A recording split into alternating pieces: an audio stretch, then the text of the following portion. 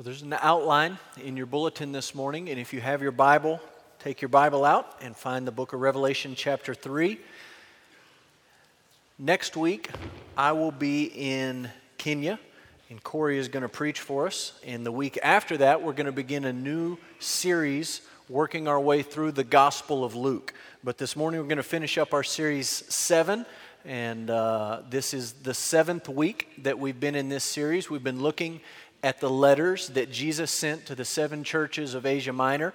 We've been asking ourselves the very simple question, not what do we want from our church, but what does Jesus want from His church? And so we've worked our way through the first 6 letters, and we'll just review those quickly before we jump in this morning. We started with Jesus' letter to the church in Ephesus, where He warned the church in Ephesus about the danger of a diminishing love, and the idea there was that He wants a church that loves people. That was week 1. Week 2, we looked at Jesus' letter to the church in Smyrna. Jesus warned them of the danger of fearing persecution. Not the danger of persecution, but the danger of fearing persecution. What Jesus wants from His church is boldness and faithfulness, even to the point of death. Week 3, Jesus' letter to the church in Pergamum. He warned about the danger of theological compromise. What Jesus wants is a church that will fight for and defend the faith once for all delivered to the saints. So that was the letter to the church in Pergamum. The week after that was Jesus' letter to the church in Thyatira. He warned them about the danger of moral compromise. What Jesus wants is a church that's holy and completely obedient to Him. After Thyatira was Sardis. Jesus warned them about the danger of spiritual deadness. He does not want a church that just goes through the motions of church activity and busyness. He wants a church that is passionate for Him and alive spiritually. After Sardis, it was the letter to the church in Philadelphia. That was last week. Jesus warned them about the danger of giving up. They weren't being persecuted. They weren't about to suffer. Nothing bad was about to happen to them. Jesus just wrote to this church and basically said, keep doing exactly what you're doing. Don't give up. Don't lose heart. Just keep doing exactly what it is that you're doing. And He was pleased with that church. Last week, the letter to the church in Philadelphia is the only letter, one of only 2 letters, I should say, where Jesus does not rebuke or call the church to repentance. This morning, we're going to look at Jesus' letter to the church in Laodicea. It's the only letter where Jesus doesn't have anything positive to say about the church. And so when you're preaching a series, you'd kind of like this one not to be the ending. You'd kind of like to end on a positive note, end on something positive, but this is the order Jesus put them in. And so Jesus warns the church in Laodicea about the danger of lukewarmness. And we're going to talk this morning about what that means and what that does not mean. If you think about it, and you put this letter in the context of all of the other letters, this is really the culmination. And really, if you take care of what Jesus had to say in letter 1, 2, 3, 4, 5, and 6, this one will take care of itself.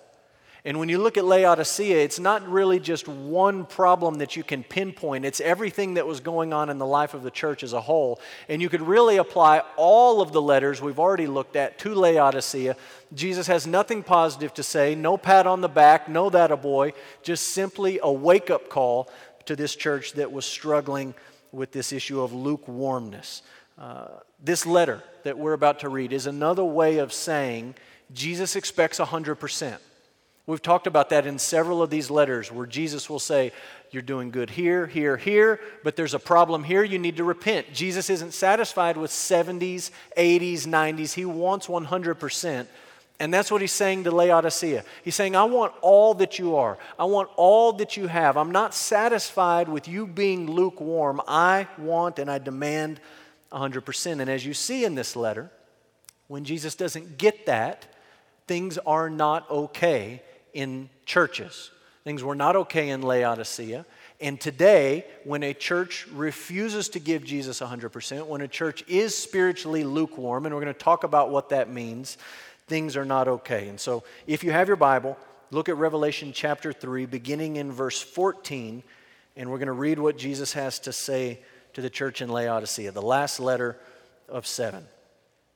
Verse 14, Revelation 3, and to the angel of the church in Laodicea, write, the words of the Amen, the faithful and true witness, the beginning of God's creation. I know your works. You're neither cold nor hot. Would that you were either cold or hot. So, because you are lukewarm and neither hot nor cold, I will spit you out of my mouth. For you say, I'm rich, I've prospered, I need nothing, not realizing that you are wretched, pitiable, poor, blind, and naked. I counsel you to buy from me gold refined by fire so that you may be rich, and white garments so that you may clothe yourself and the shame of your nakedness may not be seen, and salve to anoint your eyes so that you may see. Those whom I love, I reprove and discipline. So be zealous and repent. Behold, I stand at the door and knock. If anyone hears my voice and opens the door, I will come into him and eat with him and he with me. The one who conquers, I will grant him to sit with me on my throne, as I also conquered and sat down with my Father on his throne. He who has an ear, let him hear what the Spirit says to the churches. Let's pray. Father, as we have sung together, we believe that it is only through the blood of Jesus that we can come into your presence.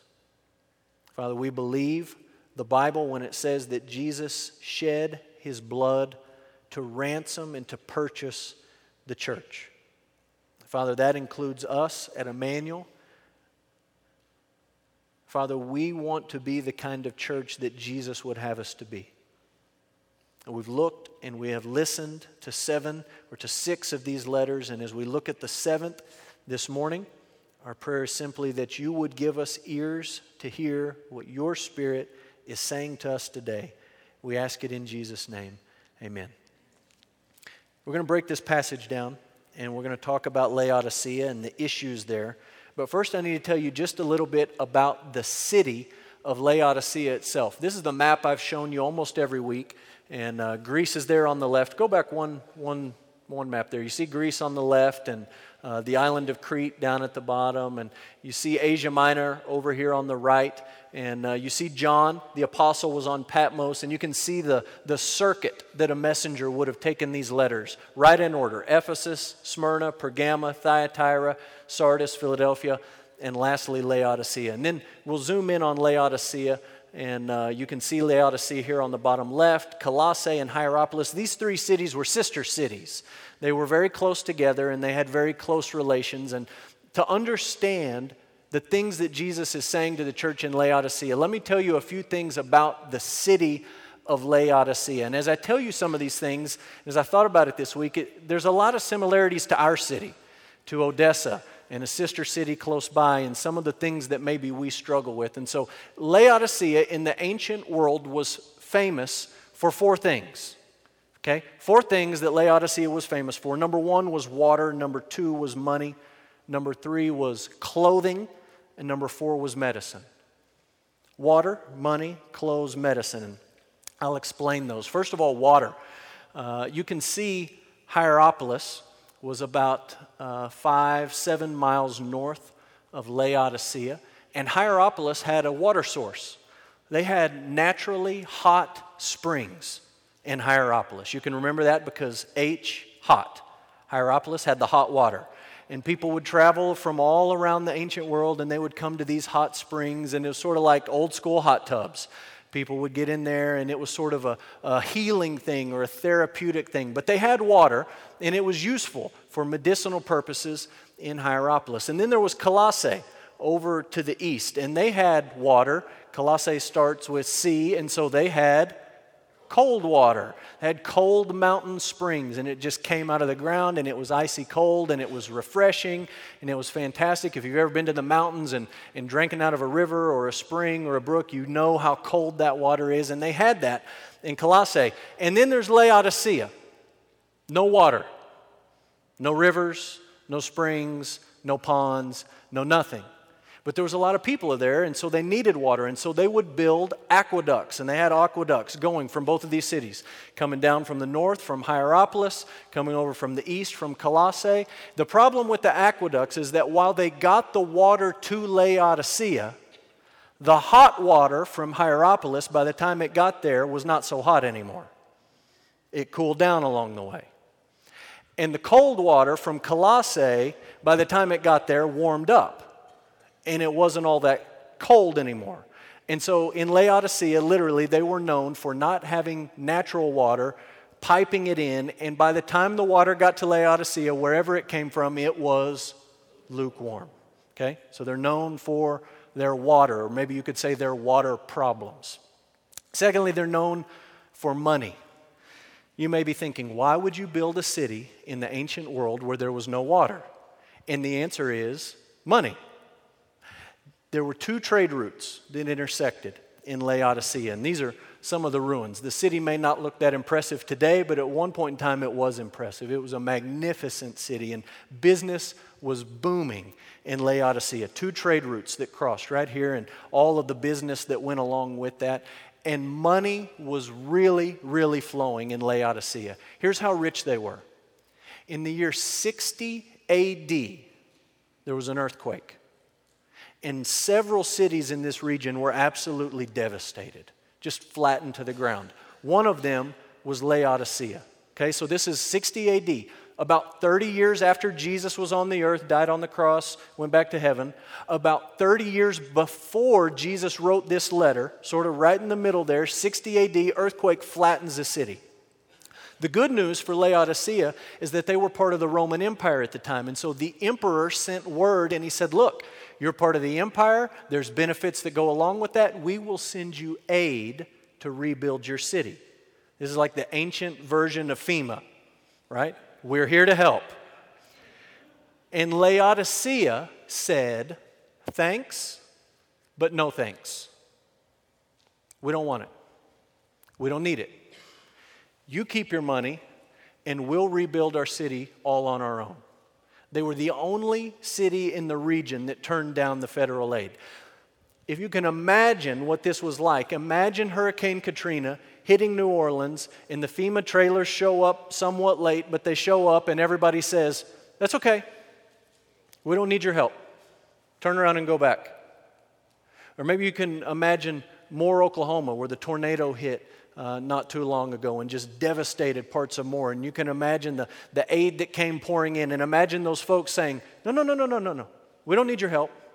We have enough money to rebuild it on our own. That's what they did in Laodicea, and you can imagine when a community did that, they took a lot of pride in the fact that we pulled ourselves up by our own bootstraps. We took care of ourselves. We're independent. We don't need a handout from anybody. We have enough. So they're known for the water. They're known for their money. And as strange as it sounds to modern ears, they were known for clothing. And this just sounds bizarre to even say, but Laodicea was a regional fashion hub. And here's what happened. You see these black sheep. This is a picture of black sheep in Laodicea today. So this is the real deal. The shepherds and the businessmen in Laodicea put their heads together. And they bred some kind of sheep that made some kind of magical black wool. And way off in the far district of Rome, people said, that is the greatest wool ever. I have got to get my hands on one of those black wool tunics. It's all the rage. It's the style, it's the designer brand, whatever you want to call it. People had to have them. And Laodicea was the place that made them from the ground up. They had the sheep that grew the wool, they had the factories that made the tunics, and they exported these things all over the world. And they were known for these fashionable, high-end, popular black wool tunics. So here's the picture. We're building this picture of Laodicea. They have water problems. They're known for their lukewarm water. They're extraordinarily wealthy.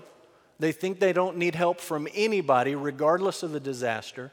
They're known for their fashionable clothing. And lastly, number 4, they're known for medicine. There was in Laodicea a medical hospital.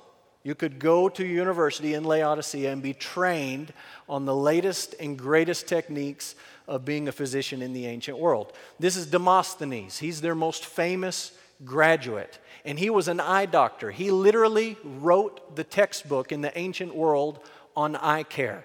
And this was sort of the specialty of Laodicea. You could go to be a doctor, but if you wanted to be an eye doctor, this is especially the place you went. Demosthenes was there. He had written the book. You could study with him, and some of his students who sat under his feet and learned from his teaching, some of his students put their head together and they made this eye salve that people would put on their eyes and that would heal eye problems and soothe eye pain. And they exported this eye salve all over the Mediterranean world. So that's Laodicea. You got to understand something about this city if you want to understand what Jesus is saying to them. They are known for their money. They're known for their water problems. They're known for their fancy clothing. And they're known for their eye doctors. And Jesus writes to them, and he says some things that are downright shocking. He says some things that you don't expect to come out of the mouth of Jesus of Nazareth. So we're going to look at this passage this morning and talk about what Jesus has to say to this church. Question number 1, why do churches struggle in their devotion to Christ? Answer number 1, they forget the truth about Jesus. Laodicea had an issue of devotion. You could say they had a lack of devotion. And according to Jesus, the first part of that problem is that they had forgotten the truth about him. Verse 14, Jesus introduces himself like this. I am the Amen, capital A. That's another way of saying I am the truth, capital T. Not just I am true, but I am the truth. I am the faithful and the true witness. Everything that comes out of my mouth is true. Why? Because I am truth. The Amen, the faithful and true witness, the beginning of God's creation, meaning I'm your creator. Not meaning God made me first and then he made you, meaning I'm the beginning. It all began with me. I am truth and I made you. And he's saying to this church, you have forgotten the truth about me. Listen to me. Good theologians make good Christians. And bad theologians make bad Christians. And everyone in this room is a theologian. You all have beliefs about God. Every last one of you. You have an understanding of who you think Jesus is, and you sort of have a set of ideas that come into your mind and your heart when you hear the name Jesus. You are a theologian. You have beliefs about God. The issue is, and the question is, are they biblical or are they not biblical? And Jesus is saying to Laodicea, listen, you could probably pass the test in Sunday school, and you could probably give the right answer, but you have forgotten who I am. When you go to church on Sunday morning, you remember all that. And then the rest of your life, you go about business as if I'm just a nobody. And he says to the church, here's who I am. Here's who you're dealing with. I am truth, period. I define truth. And everything that I say to you is true. And I made you. I'm your creator, and I'm your maker, and your sustainer. I'm the beginning of all creation. And Laodicea hears that, and we hear that, and we step back, and you say, well, if that's who Jesus is, why wouldn't we be devoted to him? If that's him, why wouldn't we be sold out to him? And the answer is simple. We forget that. You know it, and you sing about it in church, and you can answer the questions in Sunday school, but you're just like me. We all have this tendency to go through our daily lives and to stop putting Jesus in the place where he belongs in our lives, and to allow him just to become an idea, just to become like us, to become small in our eyes. And Jesus is saying, you have forgotten the truth about me. Why do churches struggle in their devotion to Christ? Number 2, they're self-sufficient. Churches are self-sufficient. Therefore, we do not depend on Jesus. We do not rely on Jesus. We do not look to Jesus like we ought to. And maybe we ought to say in that statement, they are self-sufficient. They think they're self-sufficient. They imagine that they're self-sufficient. They're delusional in believing that they're self-sufficient. But it affects our devotion to Christ. Look at verse 17. Jesus says to the church, you say, I'm rich, and I have prospered, and I need nothing. You realize where that idea is coming from. We're rich, we prospered. We don't need Caesar to rebuild our city. We'll rebuild it ourselves. What do we need? And Jesus says, you think that that's what you are or who you are. You don't realize that you are wretched and pitiable. Wretched and pitiable. Jesus says, you don't realize that you're poor. You think you got a lot of money. I'm telling you, you're poor. Jesus says, you don't realize that you're blind. You think you got world-class eye doctors. I'm telling you, you can't see a thing. Jesus says, you don't realize that you're naked. You think you're fancy with these black tunics that everyone is so crazy about. I'm telling you, you're walking around in your birthday suit. You are poor, you are blind, you are naked. Verse 18, Jesus says, what you need to do is buy from me gold refined by fire. Stop worrying about treasures on earth and store up treasures in heaven. Jesus says what you need to do, verse 18, is you need white garments from me. And we've seen that phrase, white garments, before. He's not saying I don't like black tunics and you ought to wear white instead. What he's saying is you need my righteousness to be wrapped around your sinful body. You need to be clothed in my perfect, spotless righteousness. He says you need salve to anoint your eyes. Yours is no good. You can put Demosthenes salve on your eyes all day long. What you need is eyes to see the truth, and only I can give them to you. You need money in heaven. You need to be clothed with my righteousness, and you need your eyes opened to see the truth. Jesus is saying to this church, you are overly impressed with yourself. You think way too highly of who you are. And as a result, you think way too lowly of who I am. And there's a great imbalance here that needs to be reversed. You think you're up here, and I'm telling you you're down here. And you have put me down here, and I'm telling you that I belong up here. This is backwards. You are not impressing Jesus with your self-sufficiency. Can I tell you how many well-intentioned people I talk to? And they speak to me as a pastor and they feel some sort of compulsion or just natural inclination to tell me how good they are. Well, I've tried to be a good dad all my life. Well, I try to be a good employee, and I've always come to church, and I've never missed a tithe check. Whatever it is, I talk to people, and they just sometimes have this impulsion to just convince me of how good they are. Listen, Jesus knows you. You can fool me, but you're not going to fool him. He knows that you're blind, wretched, pitiable, naked, and you need money from him. He knows that really you're coming with empty hands. And so you can try to fool yourself, you can try to fool your pastor, but Jesus is saying, look, just a reality check for Laodicea and for anybody who thinks that they are self-sufficient before me. You're not. And it doesn't impress me. And what I want you to do is repent of it. I want you to admit that you need me to clothe you. And I want you to admit that you need treasure from me. And I want you to admit that you need me to open your eyes. I want you to admit that you need me, because the reality is that you do. And you're delusional, you're fooling yourself if you rely on your own spiritual self-sufficiency. How does Jesus feel about an undevoted church? The news gets worse. Jesus feels nauseous. Nauseous. Verse 15 to 16.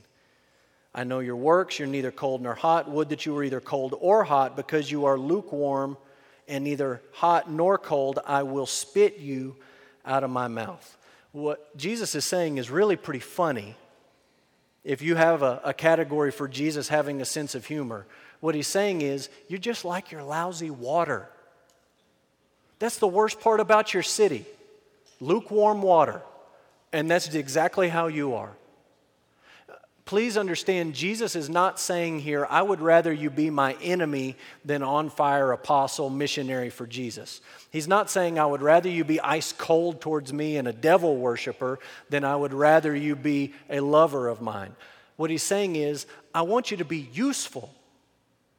I want you to be valuable for something in my kingdom.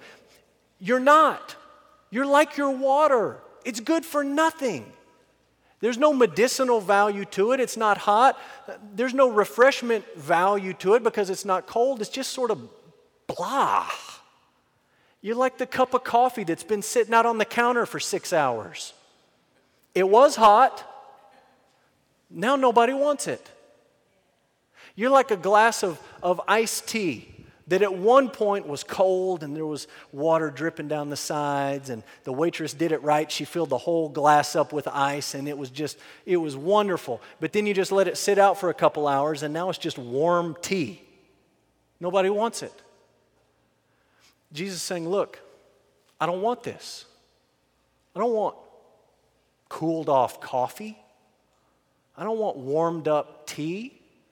I want you to be valuable. I want you to be useful for my kingdom. As it is, you're good for nothing.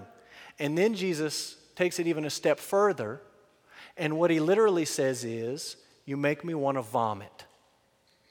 Now, my translation says, I'm about to spit. Some of your translations say, I'm about to spew. There's two translations I found. The New King James and the Holman Christian Standard actually say vomit. Listen, the word is vomit.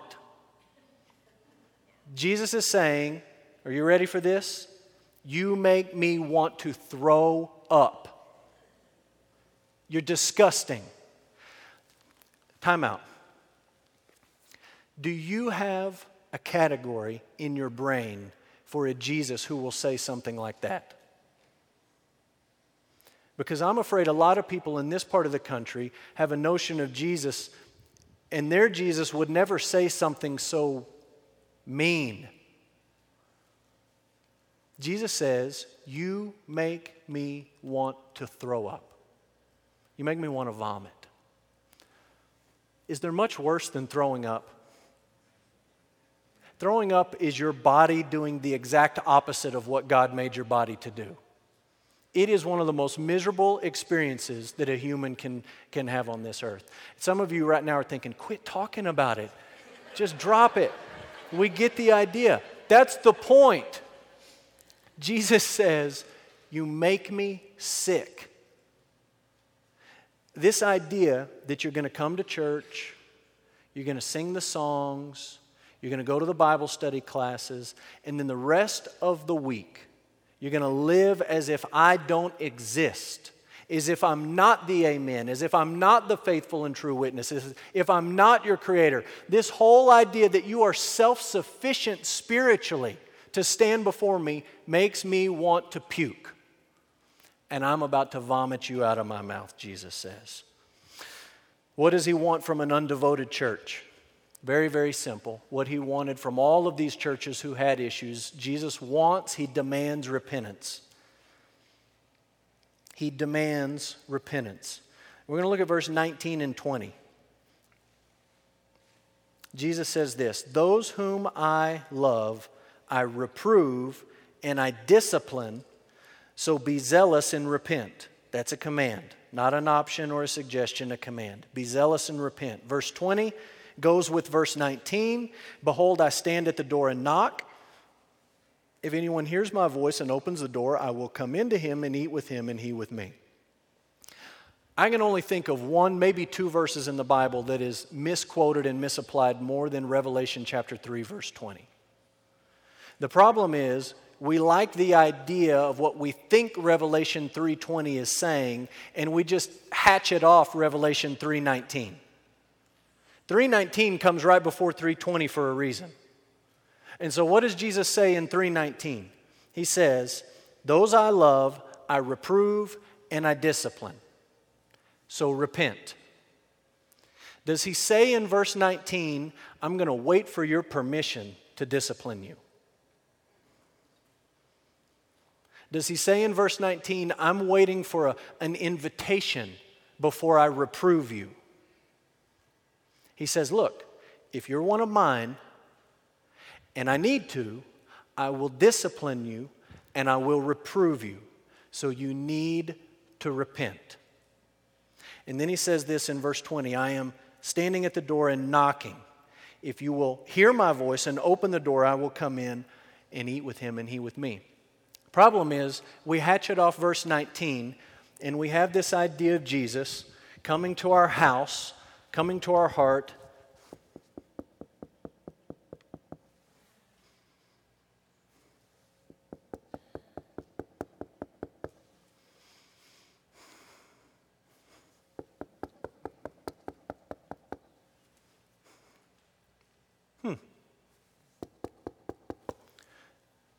And it's just sort of this wimpy, frustrated, passive guy just waiting for us to make the first move. Does that sound like the Jesus you ever read about in the Gospels? Ever? Listen, Revelation 3:20 is not a verse about salvation. It is not. Revelation 3:20 is a warning and a wake-up call for people who refuse to repent. And Jesus is saying to this church at Laodicea and to this church at Emmanuel, listen, if you are not going to be devoted to me, I'm going to come and I'm going to knock for a while. And there's going to be an opportunity for you to repent. But if you don't do that, what does he say in verse 19, before verse 20? Those whom I love, I discipline and I reprove. So repent. We take it as sort of this beautiful promise that if you just open your heart to Jesus, he's going to come into your life and save you. I don't think that's the point of Revelation 3:20. I think the point of Revelation 3:20 is to say, listen, if you hear Jesus knocking, the clock is ticking. Because if you don't open the door, he's going to bust it down. If you don't invite him in to have fellowship with you and you don't repent of this sin in your life, he's going to come barging in sooner or later and he will discipline and reprove his people. You say, is that a warning? Is that a threat? Is that a promise? Yes, all of it. Jesus demands repentance. What does he promise? What does he offer a devoted church? This is an amazing promise. At the end of the letter, Jesus promises a devoted church that we will rule with him. And we've talked about this in a previous letter, the idea that we will rule with Jesus. It's just stunning how he describes it in verse 21. He says, the one who conquers, the one who overcomes, this person I will grant to sit with me on my throne, as I also conquered and sat down with my Father on his throne. And the image here is very, very simple when you put it in the context of the book of Revelation and the New Testament and the Bible as a whole. The idea is this. There is a day coming where there will be a judgment. And you will stand before Jesus. And you'll give an account of your life. And the Bible says that as every person who has ever lived stands before Jesus the King, that every knee will bow and every tongue will confess that Jesus Christ is Lord, all to the glory of God the Father. That will happen. And what Jesus is saying is this: if the last day is the first day that you bow, there's going to be a problem. Because you will bow and then you'll be sent away. And then he looks to his people and he says, if the last day is not the first day that you have bowed before me and acknowledged me as king and given me all that you are and all that you have, if the last day is not the first day, then after you bow, are you ready for this? And I'm on my throne, you're going to crawl up here with me. And we're going to rule together. We're going to rule the new heavens and the new earth. And I'm going to be the king, and you're going to be princesses and princes under my rule. And I'll give you authority. And I'll give you responsibility.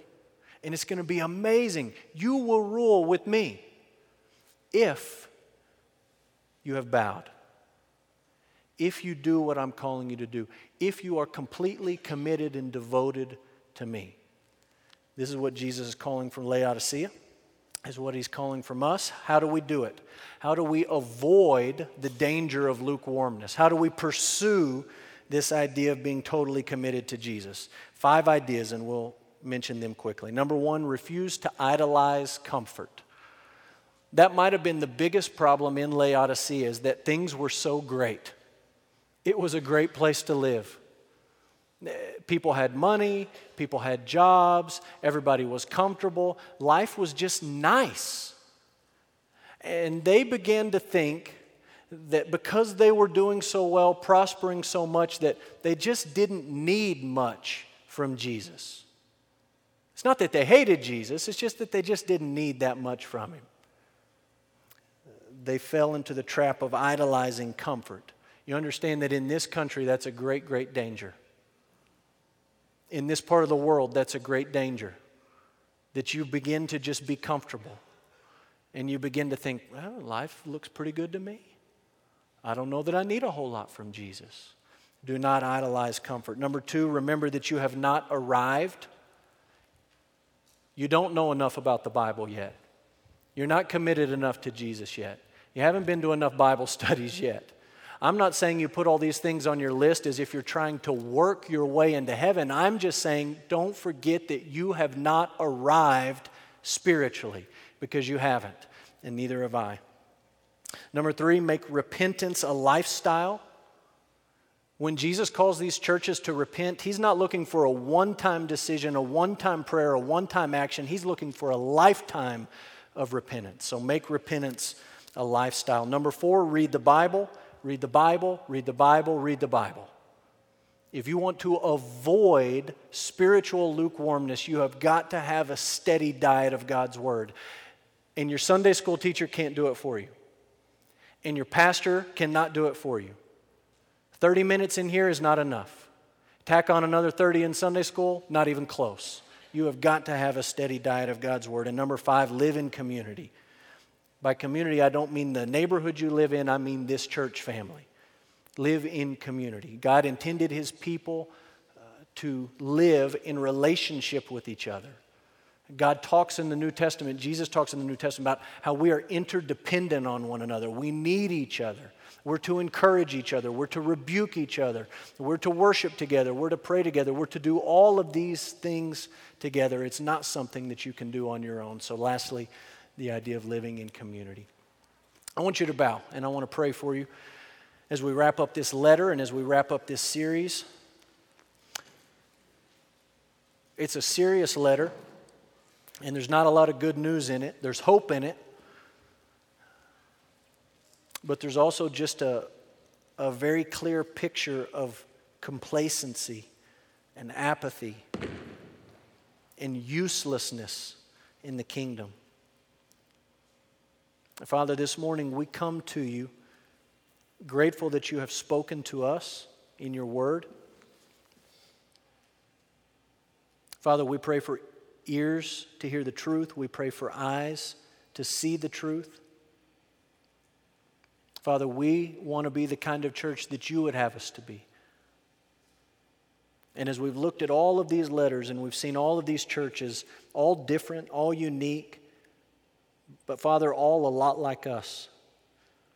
And that they're just made up of real people with real struggles, with real sins, but who are presented with a very real Savior.